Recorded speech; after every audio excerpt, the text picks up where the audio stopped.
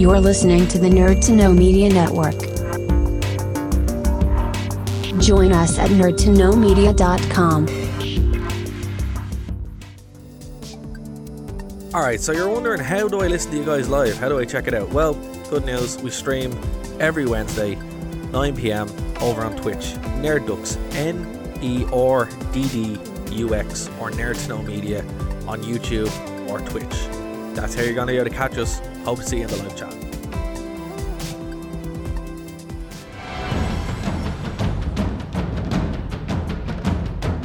Broadcasting from the Blanchistan Center, this is Phoenix FM. The internet is a communications tool used the world over where people can come together to bitch about movies and share pornography with one another. According to the Nerd Index, you should be upside down in a junior high toilet around the clock. This is Sparta! All your babes are belong to us. It's a drop 9,000! Stop talking all of us. Leave Benny alone! Leroy Dragon! Objection! The balls are inert. Time to Sedan. And now it begins. Hi, we're here on Nerd to Know basis, back on Phoenix 92.5 FM, and this is show number 93. I am Mannequin Blue. Cian with his woos. Hi. I'm driving. Very excited about the number 93. Yeah, I am driving the bus this week because I never drive the bus, and I should pull my weight. So I'm Mannequin Blue, and we are here with. Hey, it's Bryn. We're so close to that centenary episode. And of course, it's Cian. I never thought that we'd get past 93. Woo! Cian, you didn't introduce yourself. Yeah, he has a fear of the number 93, so Did that stopped him. You didn't. You just mooed over everything. Oh, sorry. I thought you did it for me. Hi, I'm Cian, and for a good measure, woo! This is what happens when Cian doesn't drive. He forgets to introduce himself. Yeah, he basically just becomes Bender when he Bender in Futurama when he became a human. It's just like gas leaving his body. Woo! Oh yeah, the air escaping the fat folds. Yeah. Woo! Hey, Domino's gave me 2 pizzas this week. I will be that Bender pretty soon. Yeah. Oh man, Domino's, damn you. Do you know what though? We got in an email. Because we haven't really done takeaway over any of the lockdowns. I think we've ordered like a handful of times over the last 10 months. And we got an email that was like, here's a discount for Just Eat. And then we bought like tickets to the Laughter Lounge or something for Valentine's Day, but they send you a whole package. And inside it was another discount for Just Eat. Nice. They're like, please buy food, please. No one's heard of us. We don't know why. Yeah, lockdown's jingle rough. and everything. Please sponsor us, Just Eat. Yeah, give us money. Or at least send us more tokens. Yeah. More discounts, please. We'll do plugs in exchange for discounts. Yeah. That's how this works, right? That's how podcasting works. Just Eat. Yeah. I've always been led to believe that's how it's done, But yeah. Come on, Just Eat. Be a friend. Come on. So we have been looking at the news, and it's all very, very sad and tragic and a little bit upsetting. Yeah. So we're going to try and not do that this week because lockdown's hard enough. So does anyone have any happy news? I finished the new season of The Expanse, and it's great. I highly recommend. That's not a happy show. It is. He finished it, show. which is an accomplishment, which is happy. It's not, and the cast is great, and I highly recommend and implore people to watch the show because it's very, very, very, very good. And for anyone who's not familiar with The Expanse, what is it? So basically, it's a sci-fi space opera, but unlike most space operas where they're galactic faring, this is pretty much local to our solar system. So like, basically, while the show has like a main kind of plot, the backdrop to it is this whole political tension between three groups: people living on Earth, people living on Mars, and people living in the asteroid belt, and just basically how that stuff affects the way that like the stories unfold is really, really interesting, and I highly recommend it. If you have time, I recommend reading the books, or you could even get the amazing audiobooks for them through Audible or some other audiobook service. Highly recommend them. Oh my god, second plug, and we're only 5 minutes in. Yeah, one of the best things. Also, do you see what we can offer? We're Audible, give us money. Give us money or give us credits. Also, Amazon, because you can watch The Expanse on Amazon. Give us money. Prime. Yeah, go on. I mean, we technically are on YouTube, and you've sponsored everything on YouTube. So I mean, really, for your own sake. And of course, you want to get that collection complete. Of course, it's really important to mention that if you are going to use Amazon Prime, you should do it on the Brave browser. Brave browser. We're just gonna watch those royalties roll in. Absolutely. Oh yeah. But anyway, the books all use the same narrator, so there's this really nice continuity where he keeps all the character voices consistent through all the books. So, highly recommend. And also Space Mormons. There is. I was waiting for you to drop that in. There is Space Mormons in the first book and in the first film. Like seen briefly and mentioned frequently, and then never seen or heard from again. Oh, like real Mormons. Yes. Hello. Hello. Mormons, plug us. Mormons, give us money. Come on.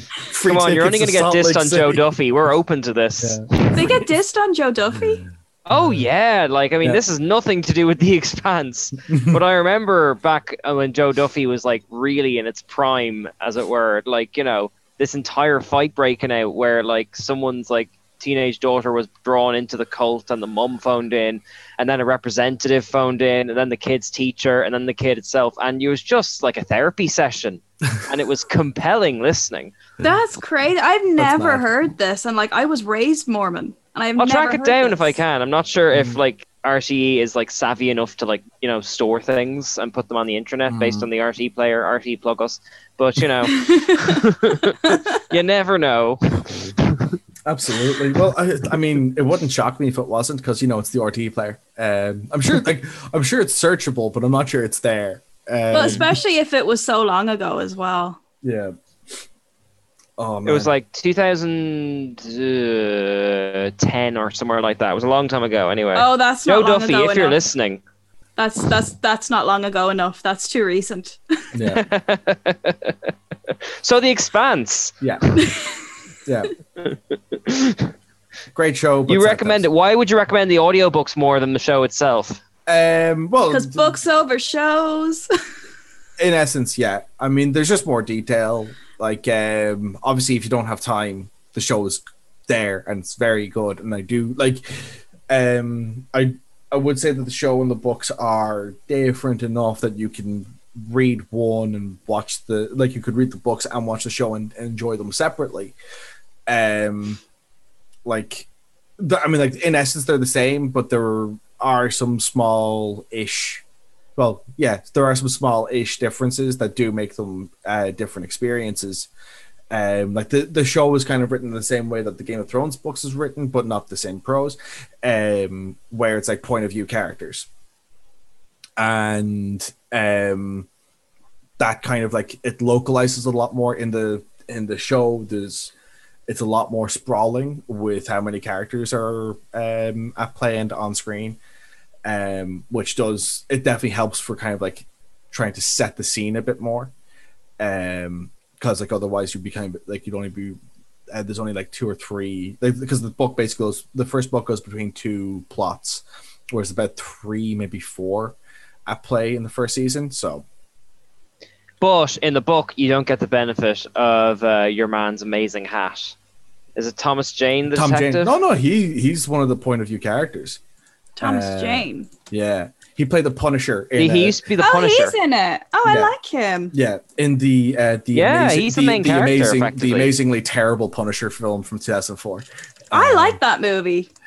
Yeah, obviously it's no. I mean, you get to see Punisher. John Travolta dragged around by a car. You do, but like get to see, obviously, it's also no Punisher Warzone, but No. I still liked it. But Punisher Warzone is just utter trash. Like The best kind of trash. It is the best. Pick your kind poison. Of trash. But like the way I put it is that like the Punisher, the Punisher is a film that they really tried to make. Like Tom Jane Punisher is a film they really tried to make a good movie, and they kind of failed at points.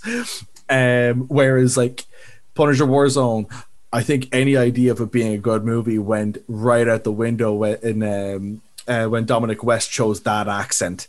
Okay, but speaking of Thomas Jane Punisher, please tell me that you guys have seen Dirty Laundry. Oh, of course. Yeah, of course. What? Dirty Laundry. It's so good. It's so awful. Dirty Laundry is a short film that Tom Jane made, and it's amazing.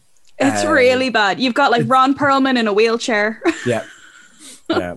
That's not a good use of your Ron Perlman. It's on YouTube. It's basically like this 10-minute, I think it's like 10 minutes or something. He was trying to keep the Punisher thing going. So he made this short film, and it's basically just, he's doing his laundry, and then he goes in to buy a bottle of alcohol or something, and some woman gets attacked by a bunch of guys. And so all hell breaks loose while he's doing his laundry.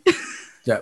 The same production company also made a bunch of other comic booky fan films. They did one for Spawn, which was ill-advised, is probably the best way to put it. They did one for Venom, which it was kind of like a found footage type documentary thing. I wanted to like it more than I liked it, if that makes sense. They also did like the really infamous Grimdark Power Rangers thing, where it's like a gritty modern take on the original Power Rangers characters, but they're like Warzone and stuff like that. And you can't do that. You can't do gritty with the Power Rangers. It's supposed to be the big budget camp. movie tried to.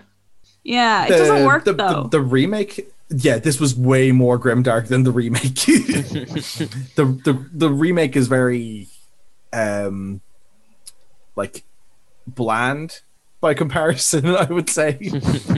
Yeah, but again, like that remake is, yeah, it wasn't anything really to write home about. It was just basically another Power Rangers film. I would argue that in certain ways I preferred it to the original Power Rangers movie, but you don't sound blown away. Certainly, no. Well, I'm a man who's watched way too much Power Rangers to be happy about anything. You just can't enjoy it anymore. No. Can I give a shout out to Tom Jane, because he tried so hard to make the Punisher good. Like, he gives a way too good performance in the Punisher PS2 game, if you guys remember that. Yeah. Oh man, that game is great too. Like, it's so I good. think with the Punisher movie, it was kind of a case of lots of really, really good actors. Yeah. Not so great script. Well, so the thing that's really interesting is, again, going back to the myself and Keen's favorite topic, commentaries. Hey! Listen to the director and producer's commentary for that film, and the amount of times that the phrase "but we didn't have the budget" comes up is frightening. Yeah. But I mean, there's movies that obviously they have big ideas, but they suffer because of the budget. And then there's movies who have big ideas and a tiny budget, and they just make it work. Yeah. Well, like Van Helsing. Like Van Helsing is a classic one. Like, that's a perfect example of, they had no budget for that. All the guns were made out of rubber and they kept breaking, and it just worked. Yeah. There's something, a weird charm to Van Helsing that makes it enjoyable. It's definitely in that kind of so bad it's good camp at points. Yeah, it's definitely campy. Van Helsing suffers from being too early. If it came out now, it would be the launching point for a monster hunting universe. Absolutely. Because they've got all the... They kind of tried to do it, because there's an animated film and everything that followed up on it. So I didn't know that. Yeah, I think it's a prequel, so it's like where he's hunting. It's where he's hunting Mr. Hyde.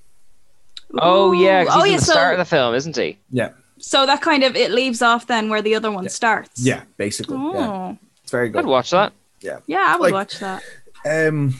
Yeah, with going back to Punisher, like I mean, there's so much, like I mean, there was so many instances of them going like, yeah, they just ran out of the budget, and it's just like, yeah, sure. Like, I mean, the thing I always come back to with that I really hated was like the really terrible upset speech that Tom Jane gives. And he's a good actor, but that dialogue at that point is just sheer drivel. Like, I don't. To be fair, though, like superhero movies, much more than now, or like the Wild West, where there was kind of no agreed upon tone on what a comic book film was, because you had like X-Men, which is successful in one way, and Spider-Man, which is successful in totally the opposite way. And like this film has Rebecca Romijn in it. There's just this entire bunch of like the Fantastic Four and all that kind of stuff. All these films that are trying to figure out what they are, and they clearly have pitched it too early, you know. Yeah. But I'd say what happened as well was because The Punisher is always this kind of like R-rated type thing, and they probably weren't allowed to do that. Yeah, like they wanted to make it more of a wider appeal. Well, they had to, because like again, like I mean, their budget for the film was $30 million, which in 2004 was basically like, well, that sounds like a lot of money. They were saying that the average it does not for a movie. The average action movie of that time would have needed at least a budget of $60 million. And they were saying that like they really just needed to get as wide a net as possible just to break even on what John Travolta probably would have cost like most of that budget on his own before you even get going. Yeah, there's also like a lot of not insignificant CG effects in the film. Yeah, which definitely aid into it. And then there's also a lot of money would have been spent on the amazing fight scene with the Russian. Oh, so good! I was waiting for that to come up. Oh man, that fight scene still is great. Increasingly, especially as I started going back into other like lower grade films, my favorite scene is the interrogation scene with the guy with the piercings. No, not that. Oh no! It's the one where he's interrogating the the guy hanging upside down. Yeah, and he uses an ice lolly. Yeah, so, that's brilliant. I didn't know it at the time, but that's actually a reference to. It's actually a callback to a 1980s vigilante film called The Executioner. And it's really nice to go like, oh wow, because it's like basically the exact same scene but less graphic. But yeah, I just thought that was it's one of those things where I thought that was such a nice like little homage to throw in, because it takes a lot of nods from those kind of films. Yeah, no, I love the fact that they had him like torturing the guy with an ice pop. Yeah, because the Punisher wouldn't do that. No, he'd just burn the guy. He would, yeah. But yeah, again, I think it's one of those things where like apparently critics didn't like it, for like hardcore fans didn't like it because it's not what Frank Castle would do. Critics didn't like it because they felt like it was too much of a tonal shift for the film. I would say like, yeah, but it's also a film where a guy's whole family got murdered, so you know I think it needed a tonal shift. Yeah, that's to break it up a bit. Did you guys ever see the Netflix series? I thought that was quite underrated. I did. I liked it, but I wasn't wowed by it. I found that like by the time that it came out, I was kind of a bit burned out from Netflix's superhero things. It's not even from the superhero things; it's just from the way that they do their series in general, where like. It doesn't matter whether you're watching Daredevil, Jessica Jones, or I'm trying to think of Luke Cage, Iron Fist. No, I'm not even thinking along the lines of them, like something like Orange is the New Black or whatever, where they would just do this thing where they go, we've got 12 episodes, and then they basically start off hot for 3 episodes. Yeah, they do nothing on episode 4 except just kind of scene setting and maybe a bit of like arc building. Yeah. And then that kind of hinted something happening soon in episode 5, and it would just like meander and just you go like, oh my god, would you just Do you know why I think that is though? Because critics gets when Netflix was at its height, I'm not sure if it still is now, but critics would get sent the first 4 episodes. Yeah. So they would structure their first 4 episodes to get the most positive kind of appeal in isolation, you know. But like I'm very late to the game, and I only recently finished Orange is the New Black, and it felt like it just went on too long. Like the 7 seasons, and it shouldn't have been 7 seasons because a lot of it's filler. Yeah, but I think once you're talking about just about any show that goes past 5 seasons, I mean, you have to do something real impressive in that. Well, in seasons beyond that to. In fairness to them, they had great material because obviously they have like season 1, you know, she's getting used to being in the prison, and then they deal with like the riot, and then they go to Max, and then they deal with like ISIS as well. But even ISIS, what? Yeah, in the last season. So in the last season, they're in jail with ISIS. Yeah, oh, not ISIS, ICE, the other one, ICE, ICE, that one. Yeah. Oh, I see. Okay, that's okay. They had so much to work with like ICE itself, because there's so much you could do around that whole anti-immigration thing, and they kind of just phoned it in. Yeah. Like that, unfortunately, that I think there's also that thing of like the writers obviously must get fatigued. Yeah. As hell. You know, I wouldn't be surprised if like showrunners, because like, I mean, you see it on shows all the time where like, I mean, look at, you know, I like my favorite example to go to is the dead horse that is Supernatural. You know, 5 great seasons followed by 10 absolutely terrible seasons of a show that people still insist to me is good, and I'm like, no, it's some things just go on too long. Yeah, you know. Like, case in point, my background. You know? Well, that's why I hope that, like, you know, like the Star Trek is currently championing the return to the 1 episode a week format, even on streaming. And it didn't work for like The Boys on Amazon Prime, but I think it would put pressure on shows to actually make every episode meaningful in some respects. Well, this is the thing that like I really. My whole feeling on the 1 episode per week thing is like, if that's the way your show is done, great. It doesn't have to be that way.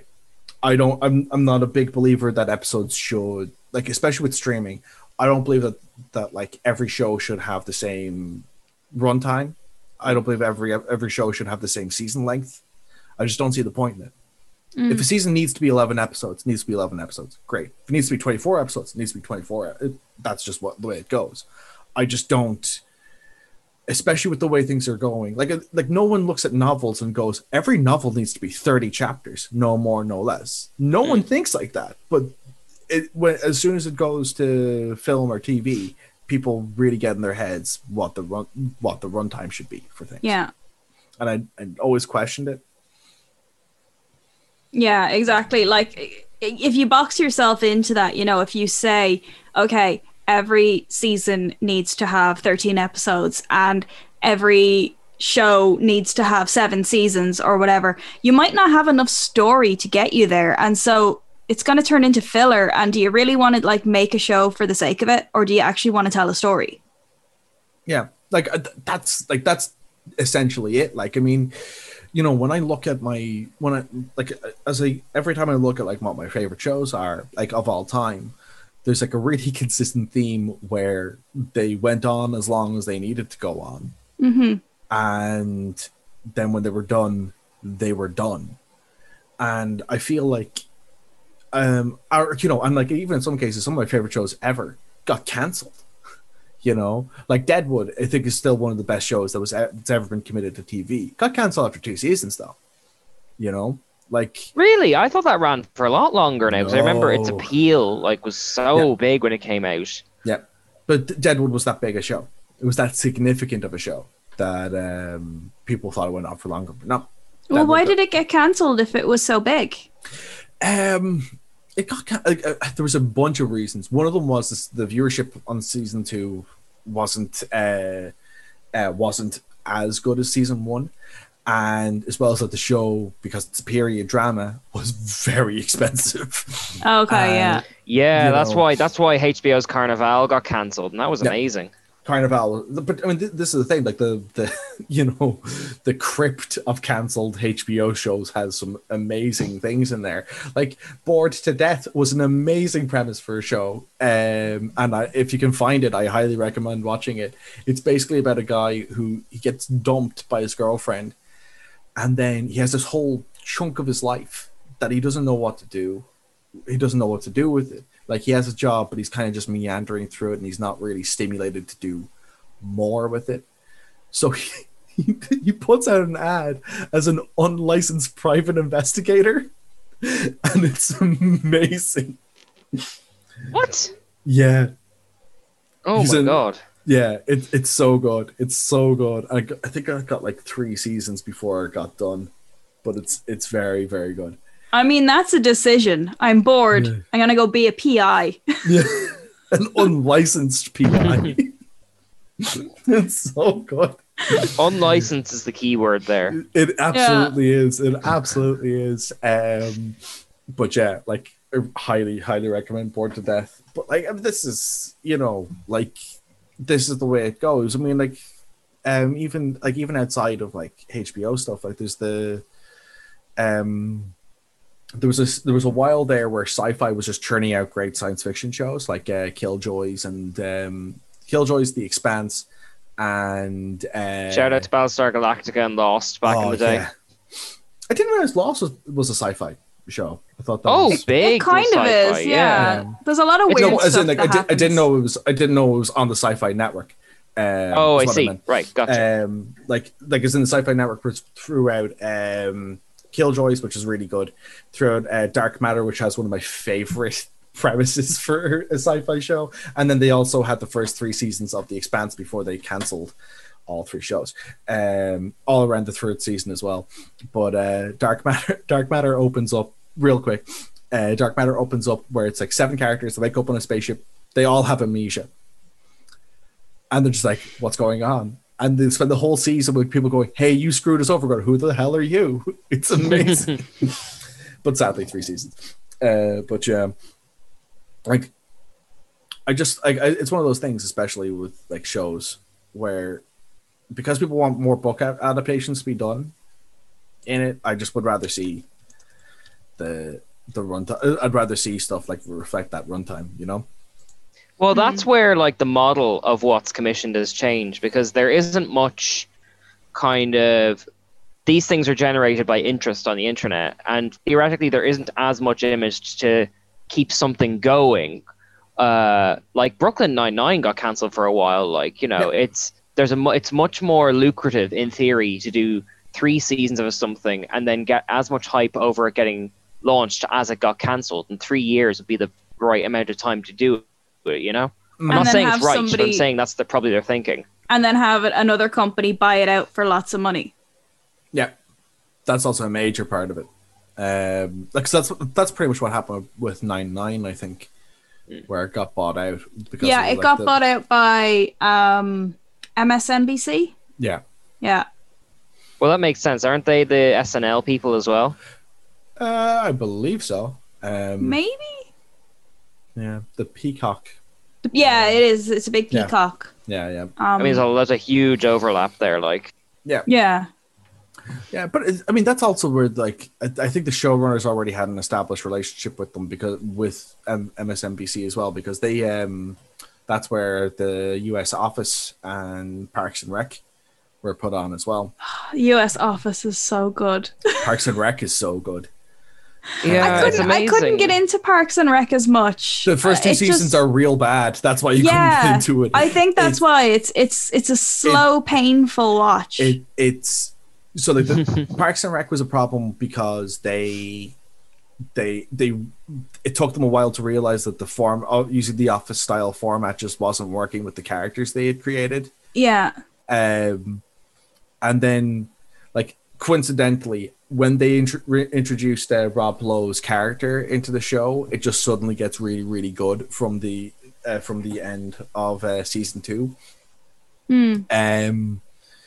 And it's one of those things where I would say, like, the show is so heavily rewatchable that I would implore everyone to soldier through the first 2 seasons, because while it's not the most fun experience, there's so much world building done and so much explanation done that when things kick off, when Rob Lowe and Adam Scott show up, the show gets really good from there. It's one of those things where, like, just to, like, this is spoilers for that season, but it's just to really illustrate it. You have this character called Ron Swanson, who's a massive libertarian. Yes, that was one of my points I was going to make, is that it has Nick Offerman, who I love, but on the other hand, it's got Aziz Ansari and Chris Pratt, who I'm not crazy about. Yeah, I would say this is probably the best. Like, this is some of Aziz's best work, for sure. Chris obviously went on to do bigger, better things. Yeah, but. Like with Ron Swanson, he's like this libertarian character who really hates the government, and yet he's working as the director of a government agency. Yeah. And there's this great moment at the end of season 2, and there's like the kind of like cliffhanger thing that it ends on, where like you have like these 2 auditors come in, played by Adam Scott and Rob Lowe, and they basically say, like, your government has messed up royally. We have to shut the government down. And just this close-up shot on Nick Offerman smiling, and it's like, I swear to God, that's the moment where that character moment just illustrates everything of, like, the direction it goes in, because everything that it's been building up and setting up for the past 2 seasons suddenly just gets validated time and time and time again.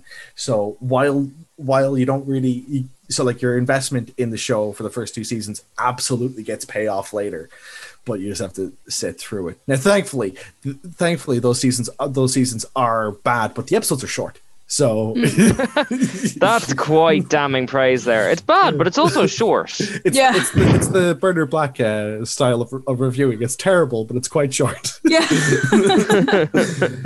but it is true though. It's not very good, but it is short. So, like, you can kind of burn through a surprising amount of the show in not a huge amount of time. So. Yeah, but I mean, I guess the same could be said for the US Office, in that the first couple of seasons they're not bad. They are quite slow. Yeah. And then as it goes, it kind of finds itself and it ramps up a bit then. Yeah. I find that once 2 things happen that I feel that makes the show better. First of all, they exhaust themselves of the English source material. Yes, yeah. And the second thing is that Jim and Pam actually get together. And once those 2 things are accomplished, the show just becomes a much more pleasant experience. I'm rewatching the US Office at the moment. Oh, me too. And Jim, I haven't got to the bit where Jim and Pam get together yet, and it is excruciating. Yeah. I could not imagine watching it week by week. But even that whole will they, won't they thing, they definitely dragged it on a bit too long. I mean, I just survived 9 series of How I Met Your Mother. You get in line. No, I mean, they fill it out well. There's enough story to keep it going, but the whole time you're like, oh, come on. Yeah. Well, that is the intended emotional reaction, though. Do you know what I mean? Yeah. Mm-hmm. I think they built it really, really well, and I'm very satisfied with it. But it means that further rewatches are pain. Yeah, but like you have the Jim and Pam thing, which works out and it's great, but then you've got the other, when they start introducing other romances, so you've got like Dwight and Angela, and then you've Dwight and Angela's been going from the beginning. But they have such a roller coaster of a relationship, and then like even Andy and Aaron later on as well. It's like so up and down, like you're really rooting for them, and then when they get together you're like, oh no, I didn't want this isn't what I wanted. Well, it seems like the writers felt that way as well, because the way they did Andy and Aaron. Yeah, I mean, they even interviewed Ellie Kemper recently. I think it was like in the last year, because she was still riding on the Kimmy Schmidt high. And they were asking her about The Office, and she was like, yeah, even I didn't like that relationship. Yeah, fair. Yeah, but I mean, look, when Andy becomes manager is when the show really tanks quality wise. It's not his I fault. don't know. It has its moments, and it's got some big names. You know, it definitely has its moments, but I would say the moments during that period are less frequent than the moments prior to that period, if that makes sense. I don't know. I quite liked Robert California. Oh, Robert California is great. I'm sorry, there's a character called Robert California. Robert California, yeah, he's played by James Spader, who is the voice of Ultron. Oh, I have heard the clips of him calling himself a lizard man or something and all that. Yeah, the lizard. Isn't there a period where they just go through like 5 managers super quickly, and like Catherine Tate's there as well? Yeah, Catherine, and you know what? She's actually not terrible in it. Like I don't like not Catherine. Terrible. She's great in general. Well, see, no, but you know her from Doctor Who, whereas I would know her from the Catherine Tate show, which is painful. Yeah, it's dated certainly, but I think it was it's the less cream of the funny crop Little of its Britain, time. which I also hate, it was kind of because at the time you had Little Britain, and there was another one as well, which I can't remember the name of. And There's then you the had League of Gentlemen, the Mighty Boosh. There was loads. There was a of lot shows like going that. on, and then she jumped in with her Catherine Tate show, and it was Too Little, Too Late. If that makes sense. Yeah. Well, I like her characters though. I think they're more memorable than most of Little Britain ones. I don't They're know. not as mean-spirited, I would say. Yeah. Not compared to Little Britain though. Like I love her like kind of ginger awareness type sketch and all that kind of stuff. I think they were ahead of the game in some respects. Yeah, but I quite liked Catherine Tate in The Office when she starts appearing, and you're like, oh no, what's gonna happen? Yeah. And then they have Kathy Bates. Yeah, she's brilliant. Yeah, but Kathy Bates can't help but be brilliant. Yeah, it doesn't matter what it is; she's just so good. But yeah, there's a lot of ups and downs in that show. Yeah. I just remember one of my favorite Robert California lines where they're saying like, it's like, there's something about the underdog achieving the impossible that really motivates the unexceptional. It's just like, oh my god. No, I love the one where he's like getting kind of cozy with Erin, but not really. And what is it? She says something along the lines of, he told me that he's a ride that I wouldn't survive, and I believe him. Yeah. He's just such a good character. Like he's a horrible, horrible, toxic person, but he's a great character to watch. Absolutely. I remember seeing a video essay as well not too long ago where it was basically saying that like that like he's one of the few examples of a character where like his best bits are pretty much taken from the Vox Pops sections, but any interpersonal stuff that he does is way less funny than the stuff that he says directly to the camera, which is pretty accurate, to be fair. He's like the exact opposite of Packer, where Packer's hilarious because of how horrible he is. Oh yeah, he's awful. I can't stand Packer. Yeah, but you're not meant to. Oh, is he the guy from Anchorman? Funnily enough, he is playing basically the same character. I think he's going to be doing that unless he's got like a brilliant show I just haven't come across. I suspect that's probably his shtick. Yeah, I think the furthest he goes from it is in Thank You for Smoking, where basically it's like, I don't know if either of you have seen the film, but if you haven't, you have to see Thank You for Smoking. It's great. It's basically about a guy who's a lobbyist for the tobacco industry, and it's incredibly funny. It stars Aaron Eckhart, who was Two-Face. Oh, okay, all right. But he has these dinner meetings with it's like himself, who's a lobbyist for the tobacco industry, a woman who's the lobbyist for the alcohol industry. And then I can't remember that guy's name. Who plays Todd Packer? He's the lobbyist for the gun industry. Of course, he is. Yeah, and like they just they only have like a couple of scenes together, but it's very, very good stuff. I do recommend watching it. It's very good despite having Katie Holmes in it. Is what I would say. I don't mind her so much. Yeah, I just find her very bland. I preferred her in Batman to Maggie Gyllenhaal. I was used to her, so I preferred her more. Yeah, it was weird when that opens up and you're like, wait, why did they recast her? Yeah, it seemed like a very unnecessary. Well, I suppose like around that time, was she still the Tom Cruise compound? I think so. Yeah, I think it would have been a money probably, issue. That could have played into it as well. Yeah. Poor Katie. Free Katie. I'm sure she is free now, but you know. Well, yeah, but are you ever truly free? Yeah, she still has the horror. I'm sure she still has the dreams. Yeah. We don't. She has the trauma. Yeah. No, we need to be sponsored. You want to be sponsored by Scientology? Yeah, we'll take it. I was out of the room for 2 Scientology, minutes. send us money. What are we talking about?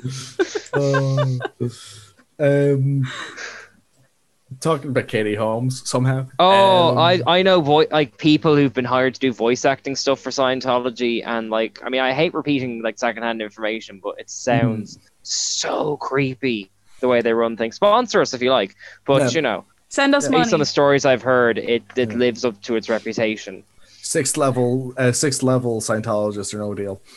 I think it seems fair. You know, there's levels. Yeah. Dude, it's basically a pyramid scheme with religion attached.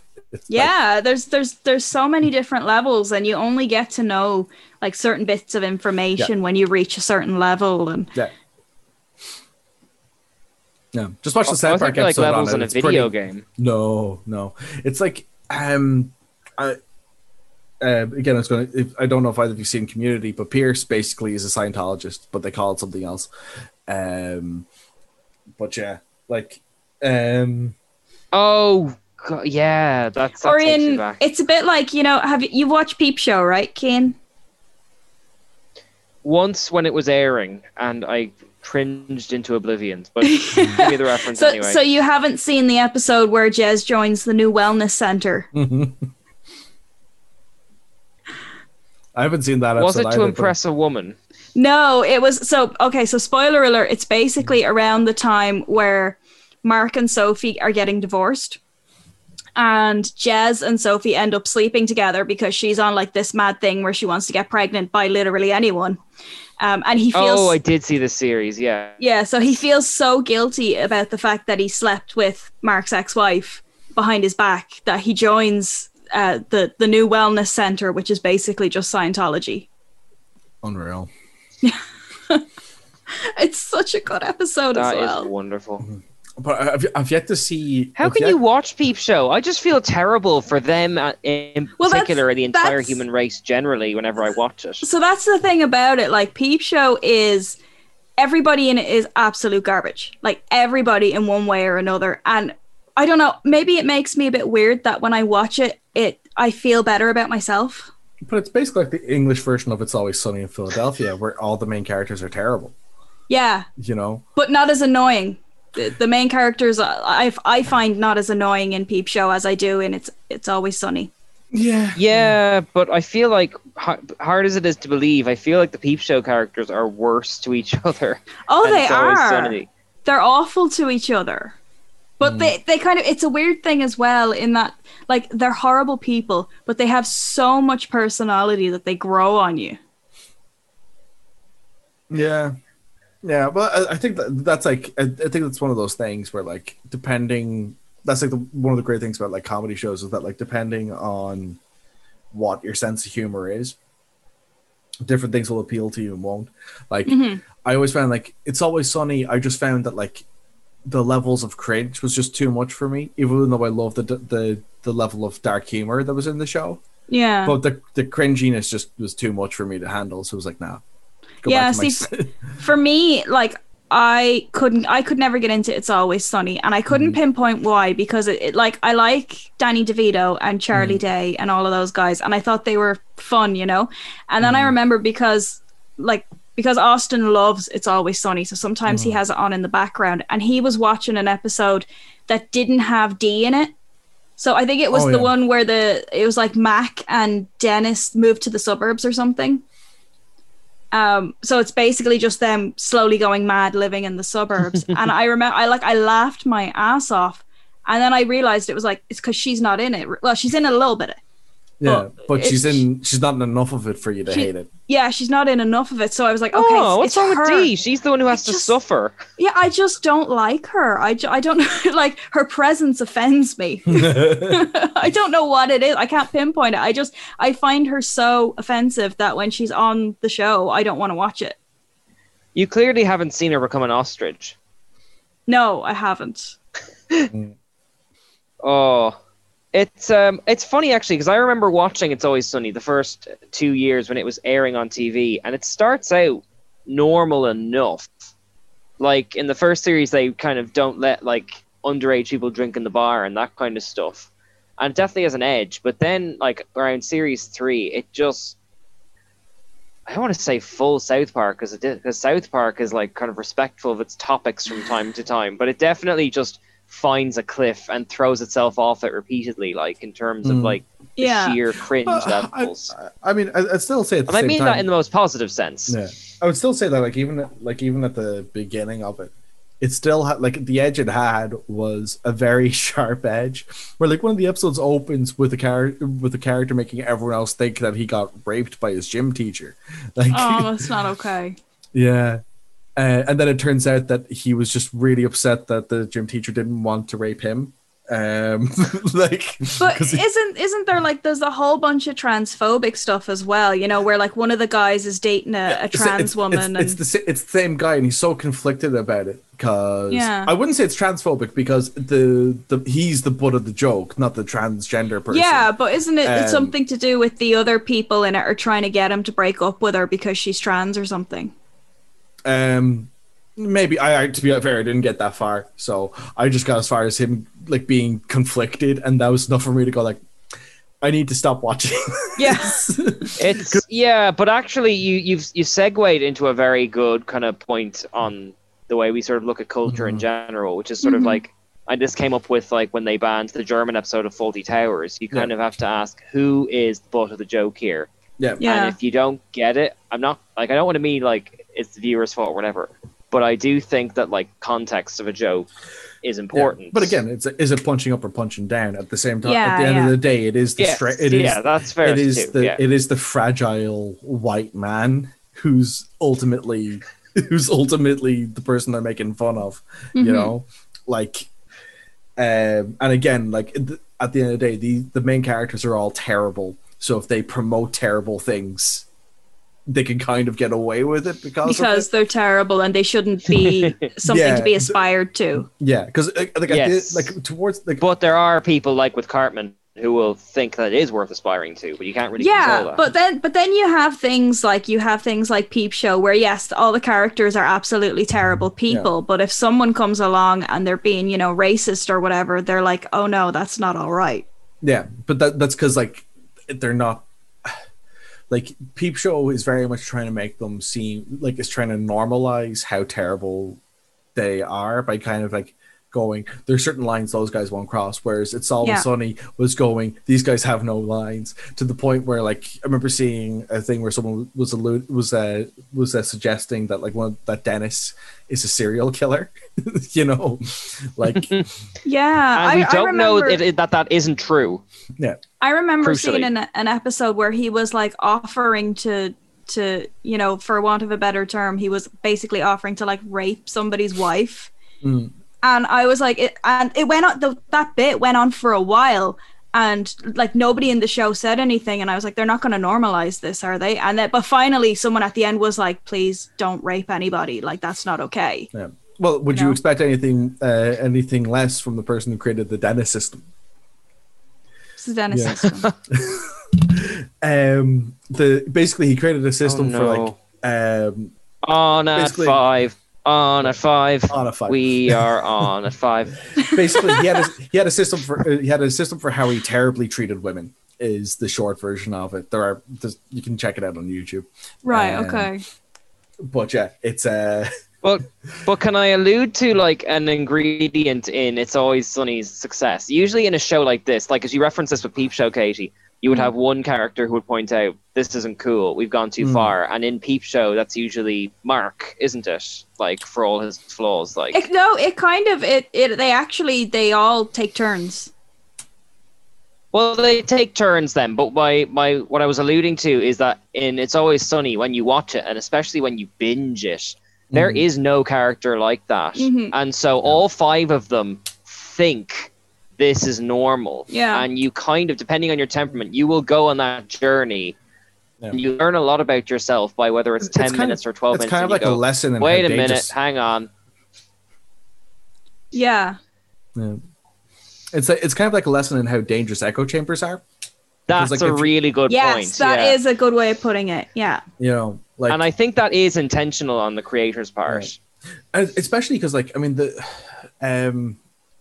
like one of the things I'm aware of as well is that they had like a secondary character who basically could have been that voice of reason, and then they corrupted him so badly he became a homeless junkie. The priest guy. Yeah. Oh God. You know. Like, yeah, but that's that one always still haunts me. You know, like, I mean, even, you know, comparing it to other kind of like darker, raunchier kind of comedies, like the likes of South Park, they always had like a voice of reason, which would, you know, which started off being either Stan or Kyle, but eventually just became Butters, who is the bastion of all that is good and true in this world. Unless he's Professor Chaos. Unless he's Professor Chaos. But, you know, like... Especially when he's Professor Chaos. Thing evil is. Yeah. Switching mustard with ketchup. changing orders around slightly. Leaving the hose running. Like even in the episode where he becomes a pimp, it's the most heartwarming story of. Do you know what I am saying? Yeah. Yes, I do know what you were saying.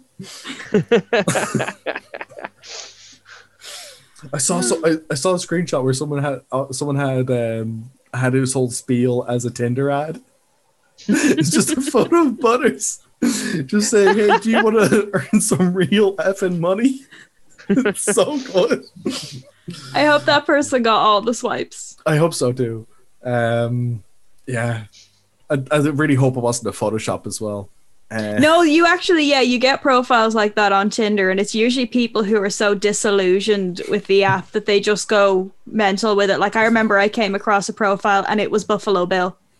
Oh God! Like it was Buffalo Bill, and the whole spiel was like, you know, I have a dog named Precious. She's my world, and all this. I love, you know, good skin. I hate dry skin. All this kind of thing. And I was like, "Would you date me? I'd date me." Yeah, it was, and I was kind of like, I was like, I kind of want to swipe this just to see, but also I'm terrified of actually swiping, you know. Yeah, fair. Oh man. I mean, really, I don't want to say it's your fault if something happens, but you know, there's ample amount of warning. Yeah. Like we don't want to victim blame, but people should know what they're getting into. Yeah, well, like it's very much a case of like. Look, dating. If it says "don't feed the bears," man, you don't feed the bears. Yeah. You know, like I think it's just like an indictment of like. Have we hit our Simpsons quota for this episode? We don't have a Simpsons quota anymore. We've broken the buffer. Good to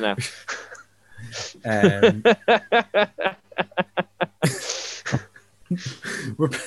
We're basically like at the supply of donuts for Homer. So you like donuts, eh? I don't understand. Dara went mad in 10 references. Oh, my sweet Which Lord. Is not here tonight. Yeah. May he rest. Yes, may he rest in the truest sense. See, just a disclaimer, everybody. Dara is still alive. Yeah. He's just resting. Yeah. On a serious note, Dara, please get some sleep. For the love of God. I know it's 5 o'clock on a Saturday, but for the love of God, get some sleep.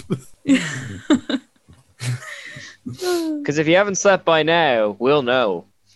Yeah. Because we're talking from the past. Ooh. Also, shout out to our 2 resident Japanese experts who couldn't be here today. Neither of which are in Japan, by the way. They're just. Nor are they Japanese. Yes. Our cultural ambassadors to Japan. Yeah, well, I think that's just the culture, isn't it? Yeah. We're a very diverse. So well crew done, here. guys. That was a fantastic amount of nothing we spoke in that hour. It really was. I'm very pleased with it. I think it's the best nothing hour we've produced thus far. Well, don't blame us though. Blame the news that came out this week, which was all very awful, and we were just having none of it. Yeah, and we could have. Yeah. We could have done we something could have talked responsible. about the MCU with this big news this week, and instead it's always sunny all the way. Yeah, absolutely. Yeah, but you don't need me You going want on up-to-date another. news, not here. Yeah. But you don't need me going on another Yeah. WandaVision rant. And we could have. That's true. We could have need to talked about The pace those, Simpsons certainly. again. We could have just done gone through episode retrospective on season 8, which we still haven't finished. I feel at this point I would All right, guys, gonna have to stop you there. If you've enjoyed the show and want to get the rest of it, go over to nerdtoknowmedia.com right now, where you can find links to us on Spotify, SoundCloud, iTunes, all that good stuff.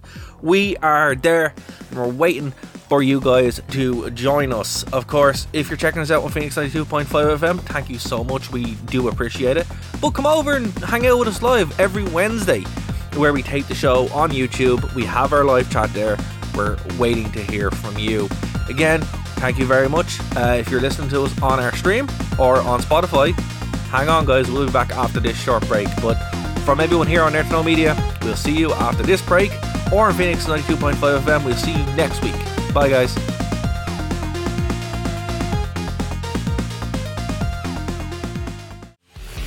Check out the Wrestling Rewind here on Phoenix 92.5 FM every Tuesday at 8 p.m. to 9 p.m. And of course, over on nerdtoknowmedia.com, the only wrestling podcast by wrestling fans who don't hate wrestling. We'll see you then.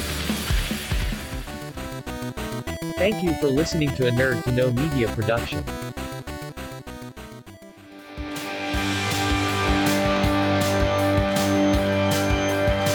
Welcome to Overtime here on Nerd to Know Media. Episode retrospective on season 8, which we still haven't finished. I feel at this point I would have to go back and watch it again just to do a retrospective. We're hey, we still this haven't done Simpsons Homer's reference Phobia. barrel's getting a bit low. Open up the MCU barrel next to the Star Wars barrel. Next to the South Park barrel, next to the Family Guy barrel. We run our podcast on a barrel system. I don't know what system what other guys use, but here we are. Yeah. As long as it's not the Dennis system, we're happy. We run it on a barrel system, and we're always scraping the bottom. Yep. That's Unless it's Simpsons references, and then we're just constantly replenishing it. It never ends. The Simpsons. Well, Lisa references. needs those braces. She does, for the dental plan. For the dental plan. Dental plan. Lisa needs braces. Oh. I honestly have massive respect for anyone who actually listens to this show. Yeah. I don't know how you do it. It's like It's Always Sunny. There is a degree of fortitude. Yeah. Especially when we have an actual relevant topic in our banner headline if you're watching on Spotify, and instead you have to wade through 50 minutes of this one book that Dara read about Star Wars 15 years ago. Yeah. I'm no better, but he's not here, so I'm punching downwards. Well, I mean, even we need filler episodes, right? Yeah. It's but I feel like we're doing filler episodes in the same way Dragon Ball Z did filler episodes, rather than how Netflix did filler episodes. So, Well, I mean, the filler ones were the best in Dragon Ball Z. I mean, that's how you get Egyptian cat gods and things. That's the joke.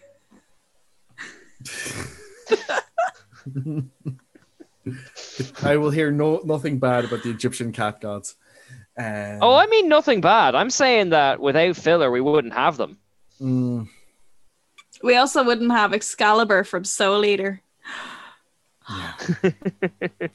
Excalibur.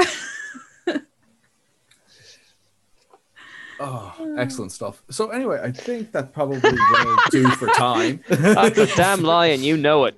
Anywho, said the Annie Owl. Yeah. Oh. Oh my god. What are we going to do when news starts happening again? Panic. Yeah. Panic. We're going to be like, What, every week? Dara, hold my hand. Yeah. It's going to be so hard to cover the news when the news comes back. We have so much BS to cover from the recesses of our brain. Yeah. To be fair, in our Christmas episode, I did try and steer us to the Marvel things, and we ended up talking about like secondary school science and like loads of weird random stuff. Oh yeah, Mr. Magnesium in the corner here. That's it. Yeah, that'll teach you to try and stay on top of Keith. That'll teach you to try and be relevant with the kids. I've learned my lesson.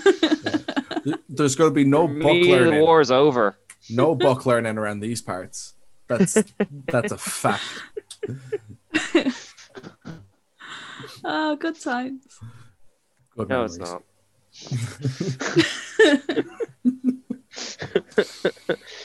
No precious my memories God. then for Christmas. Oh Lord. So yeah. Anyway, So, would you recommend The Expanse, just to get back to what we were talking about? Yeah, wholeheartedly in every shape and form. Watch the show, read the books, do all that stuff. Hey, Expanse, give us money. Yeah. Amazon Prime money. Brave You're present, probably money. done by now, but I'm sure you got money. Yeah. Streaming Lots is of money. forever. Yeah. But yeah, there's only like one season left of that show anyway, so get it while you can, because it won't be here for. It'll only be up on streaming forever. Yeah, it'll only be up on Which Amazon. I find until- weird culturally now. That's not always a given, though. I mean, Netflix takes shows down all the time. Yeah. Does it? Like yeah, what? all the time. Well, like But shows they own though. Yeah, well, even shows they don't own as well. Like they have this weird thing of kind of, and sometimes they'll take a show down and then a few years later they put it back up. It's really odd. Well, for stuff they don't own, So that's kind of 'cause artificial licensing. originality, like. Yeah. Well, no, for Yeah. for shows they don't own, that's just licensing, because it's probably going to another streaming service. But for their own, I don't know if they do it with their own. Yeah, stuff. isn't Disney Plus getting another streaming service now? Did I read It that? is. Yeah, Star. Yeah. Like Star or something. It's gonna like be that. basically all the Fox stuff. Yeah, is what it is. it's basically like 18 plus. So or something. basically, Yeah. It's the end. It's okay. not safe for I was work. wondering how they're going to get around that with Deadpool Yeah, and well, everything. I mean, I remember hearing the ad on the radio or something, and it was like, Disney 18 plus, and I was like, oh, Disney's getting porns. Yeah. Yeah. Only our listeners yeah. at 5 p.m. 5 o'clock. 5 o'clock. Only our listeners at 5 o'clock. I could be feel so like the happy to hear designated this. driver in this show. And I'm supposed to be driving the bus. We're going straight off a cliff. Yeah. Straight towards Smutsville. You just Down edit there, me out it's of the always whole sunny. episode. It's fine. Oh, good luck to you there. Yeah, sorry, Dara. Yeah. You thought you were Never getting let me sleep? drive again. Now we know. And knowing's half the battle. Well, since we're talking about nothing, Katie, do you Yeah. want to plug your business? How dare you? Hey, we've covered all the nothing. Do you want to talk about something? I mean, why not? So far Audible hasn't sponsored us, so we might as well support ourselves. Since we're talking about things that don't matter, hey, Katie, how's your new business going? To finally talk about something that does matter? Look, it's all uphill from here. I've given you a gift. Gotta get that free advertising. Sponsor the show, Katie. Yeah, I'll send you all t-shirts. Yeah, basically, Acutely Morbid is still happening. I just put up a big dice drop this week, so unfortunately we are talking from back in time, so if there's none left by 5 o'clock Saturday, I apologize, but I will be making more. But that's still happening, so you can follow that on Facebook and Instagram at Acutely Morbid, and acutely is spelt with 2 C's because I can't spell. Nice. So what's going on with you guys? Wonderful. Childcare is going Clearly on. not Okay. So, ever again. yeah. Oh, God. Yeah, like What childcare. kind of stuff can we find at Acutely Morbid? What kind of stuff? Yeah. So it's a mix of everything. It's like jewelry, trinkets, dice, boxes, arty stuff, costumey stuff is coming. And also I have a Teespring as well, but that you can get all of that on the website, which is acutelymorbid.shop. Oh. So yeah, buy my stuff, please. Give me money. Shop small, shop local, support artists. All that good stuff. All the good stuff. Yeah. So, Keane, do you have anything to plug for yourself? No, not at the moment, unfortunately. Just keep checking out my WandaVision write-ups. I noticed other people at Geek Ireland are also getting in on the conspiracy game. So, like, if you've got a theory or want to hear a theory, there's plenty up there. I didn't talk about it this week because I know it kind of dominated last week. But yeah, that's where you can find my stuff currently. And thank you in advance for checking it out. Awesome. Yeah, unfortunately, I have nothing myself because when I'm not doing childcare, I am working on D&D projects for my group. So it hasn't left a huge amount of time to do anything else because, unfortunately, a lot of the D&D stuff I do now has a lot of homebrew, which is super fun, but super time-consuming. So, yeah. Hooray for hobbies! It is. It's great to have hobbies. It's nice to spend time with friends, even if it is over a Zoom screen. But that's a surprisingly wholesome note to wrap on. Yeah. Considering where we've been this week. That's kind of my brand, surprisingly wholesome. See, acutely morbid and surprisingly wholesome, together at last.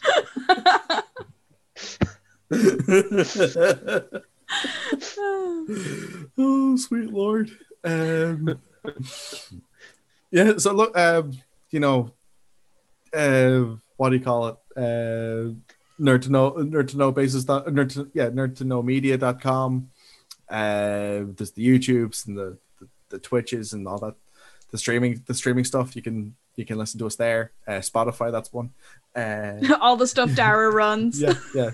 And we all say we're going to help, but we do our best, which might not be much. But, yeah, you don't want to find out what your best is. That's kind of a worrying journey. That's the Dylan Moran thing, isn't it? He said it's like don't reach your potential. It's scary. You'll mess it up. Leave it. You'll mess it up. Yeah. Aim low and you'll never be disappointed. Yeah, exactly. See, that sounds acutely morbid. Yeah. Yeah. I'm on brand. Yeah. Well, there's there's the optimist view of things is shoot for the moon and you'll land among the stars. The pessimist says shoot for the moon and you die in the vacuum of space. So well, you've watched The Expanse, you'd know. Yeah, well, it's also science says that too. It's not just in a fictional space that's true. Science. I mean, if science says it, it must be true. You would think so. You would hope so. But I mean, if science gets something wrong, that just changes its mind. So that's good at least. Just picturing that crash dummy in the lab coat that just says sconce. Yeah. Oh, we got that. Have you seen our Dara did a really good image thing for our YouTube video for our GameStop Stonks episode? Oh yeah. Oh yeah, Stonks. Is that still going, by the way? Is that story still running? I haven't been able to check in. I think it's still going, but it's not in the headlines anymore. Yeah. Okay. I mean, when we covered it last, GameStop was over the 300. Was over the $300 mark. Now it's over the $50 mark. So it has dropped quite a bit. But I don't think you can even get GameStop stocks anymore. So people are moving on to other companies. Well, yeah. So the thing, who? I can't think off the top of my head. AMC was one for a while. Yeah. Nokia was one for a while.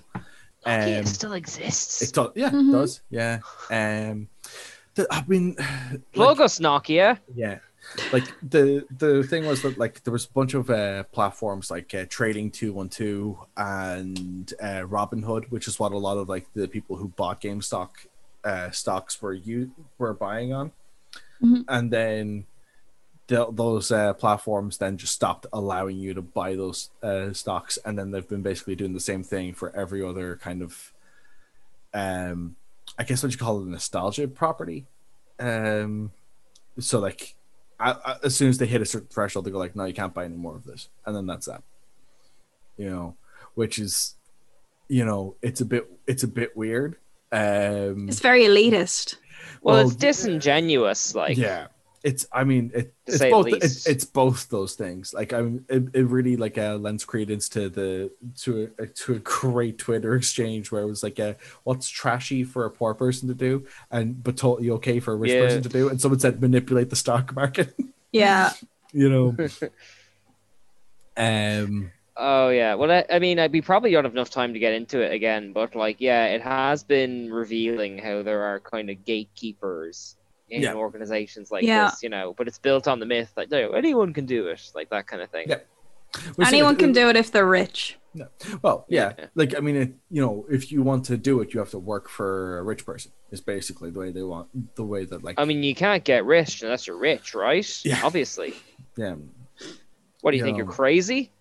Yeah. What are you, stupid?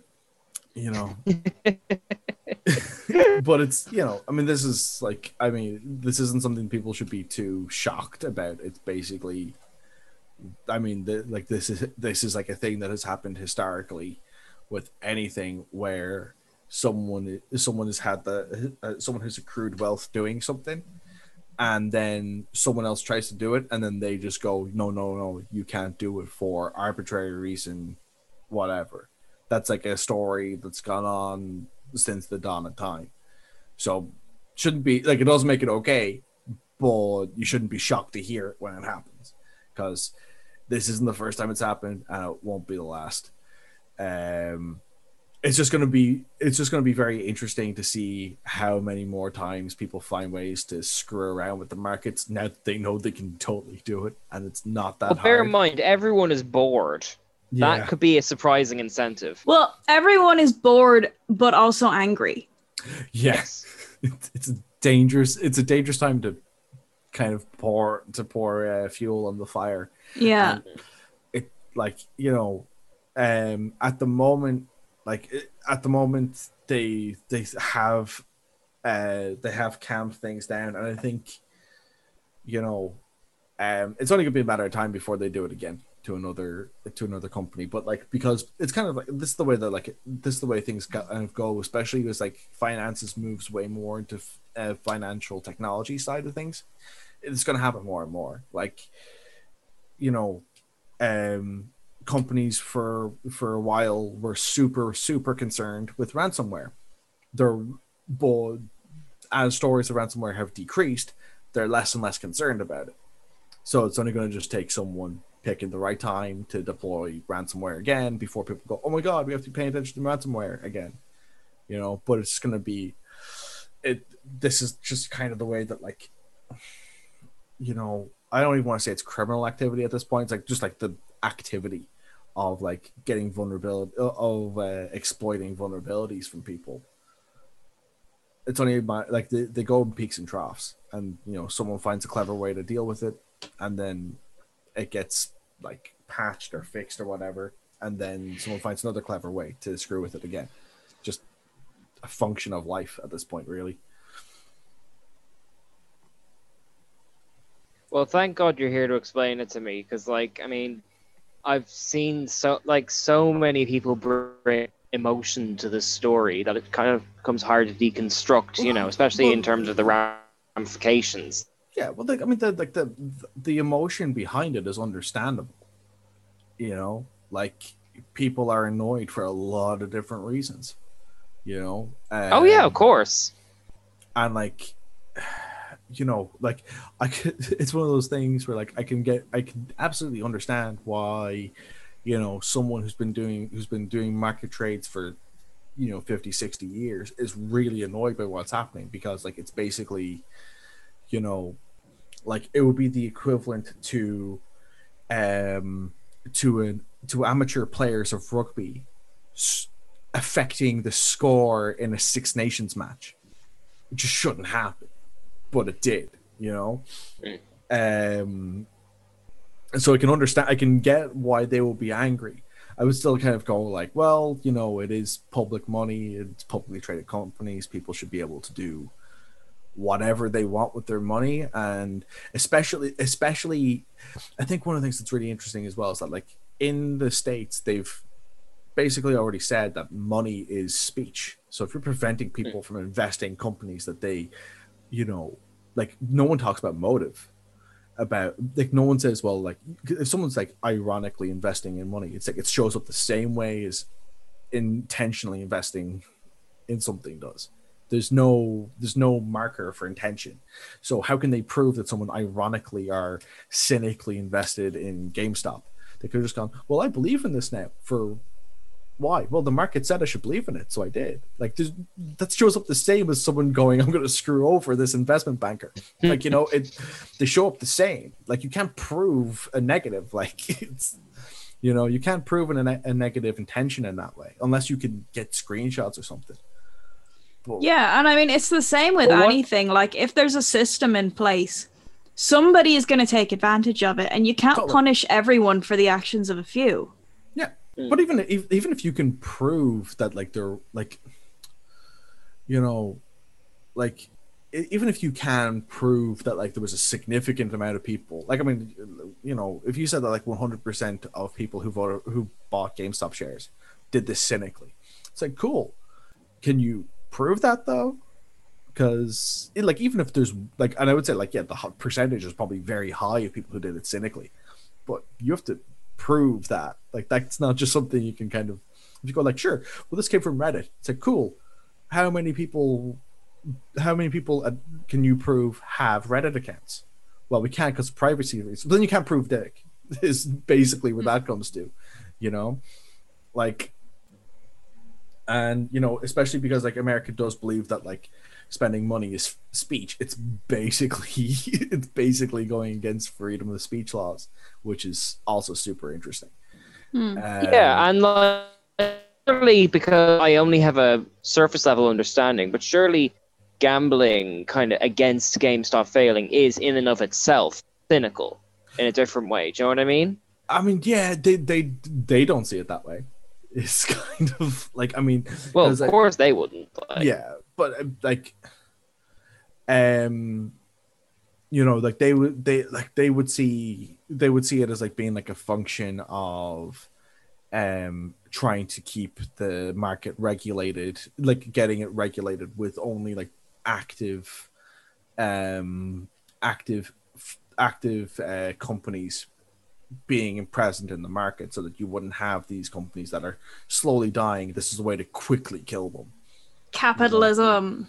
This isn't even capitalism though. This is just like the way that like the Western world has implemented capitalism. You know, like, I mean, you could absolutely have a version of capitalism where this isn't allowed to happen, you know. It's just that we have a version of capitalism where it totally is allowed to happen. You know, because like they're basically saying like, well, we're making things better for the market because instead of a company slowly dying, we're killing it. And it's like, okay, well, but businesses aren't, you know, like aren't injured racehorses, or, you know, something where you can argue it's more of a humane thing to do. What you're really doing is putting hundreds, if not millions, what you're doing is putting hundreds of millions of people out of work because you want to make money. And you can say it's for the good of the market.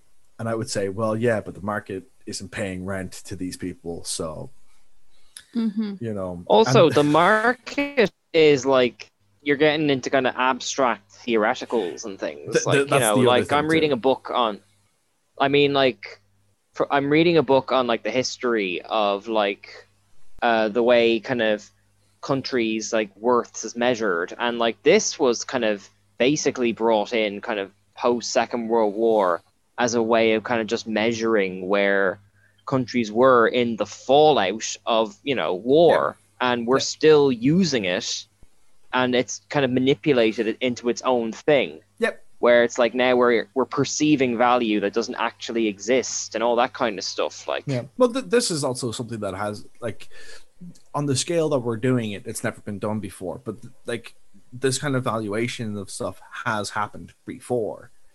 It's just like, but we're just doing it at like a hyper technocratic level now. But I mean, like from an anthropological perspective, like there's plenty of examples of like places going, well, you know, we value your cows at this much, so we'll give you 14 chickens because we think our 14 chickens are better, are equal value to your 3 cows, you know, like. And that's like an obviously arbitrary way of looking at it, but they're kind of going, well, you know, your country or your company is doing X, so we think that Y is worth as much. You know, we'll buy this amount of dollars for it. Like, I mean, you know, like, I mean, money at this point has gotten to a point where like everyone has pretty much said like it's not real. It's like, yeah, but like money has almost never been real. Like, I mean, even from a historical perspective, I mean, the most reliable forms of it have always been backed against a standard, but that's, you know, but that's not something we're doing. But this isn't even the first time that we're seeing this isn't even the first time that we're using a system where like there's a level of arbitration in how the value of, like, you know, from currency X to currency Y is valued. It's one of these things that's happened several times and usually gets corrected out because the main reason why it exists is to de-escalate violence, because, you know, it's very easy to do bartering with your friend. It's super hard to barter with your enemy, you know, and that's ultimately where it comes down to. Oh, wow. This took a turn from It's Always Sunny. Yeah, I've been listening to a lot of David Graeber, who's a great anthropologist and also an anarchist, by the way. David Graeber. Yeah. Funny. Just like pop that in there. Yeah. Yeah. Go on, Dave. You're a good man. I know you don't have much money, but that's fine. Just come on the show. Oh, yeah, God. but we should, for Dara's sake, we should probably wrap things up. We should, yeah. Like, this is probably like a bonus section, I think. Yeah, you know, this is for YouTube. Yeah, possibly just for Dara. You know, so hi, Dara. You're our number one fan. If this doesn't make it to the cut, I'm totally fine with that. And if you're listening at home, you can contact us, by the way. We do love getting messages from people and all that kind of stuff. Like, please let us know what you want us to talk about based on this episode. Yeah, feedback is important, and nothing else, just this episode.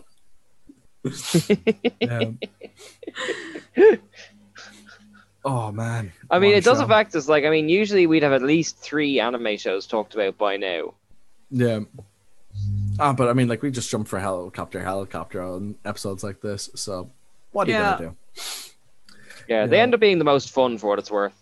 Yeah, I find that, like, it's like the best combinations are either when you're super tired or slightly sauced, you know, help you. Well, there's 2 kind of dads of young kids here, and I don't know what you're. Well, I suppose you're running a business, Katie, so you can feel the energy off that.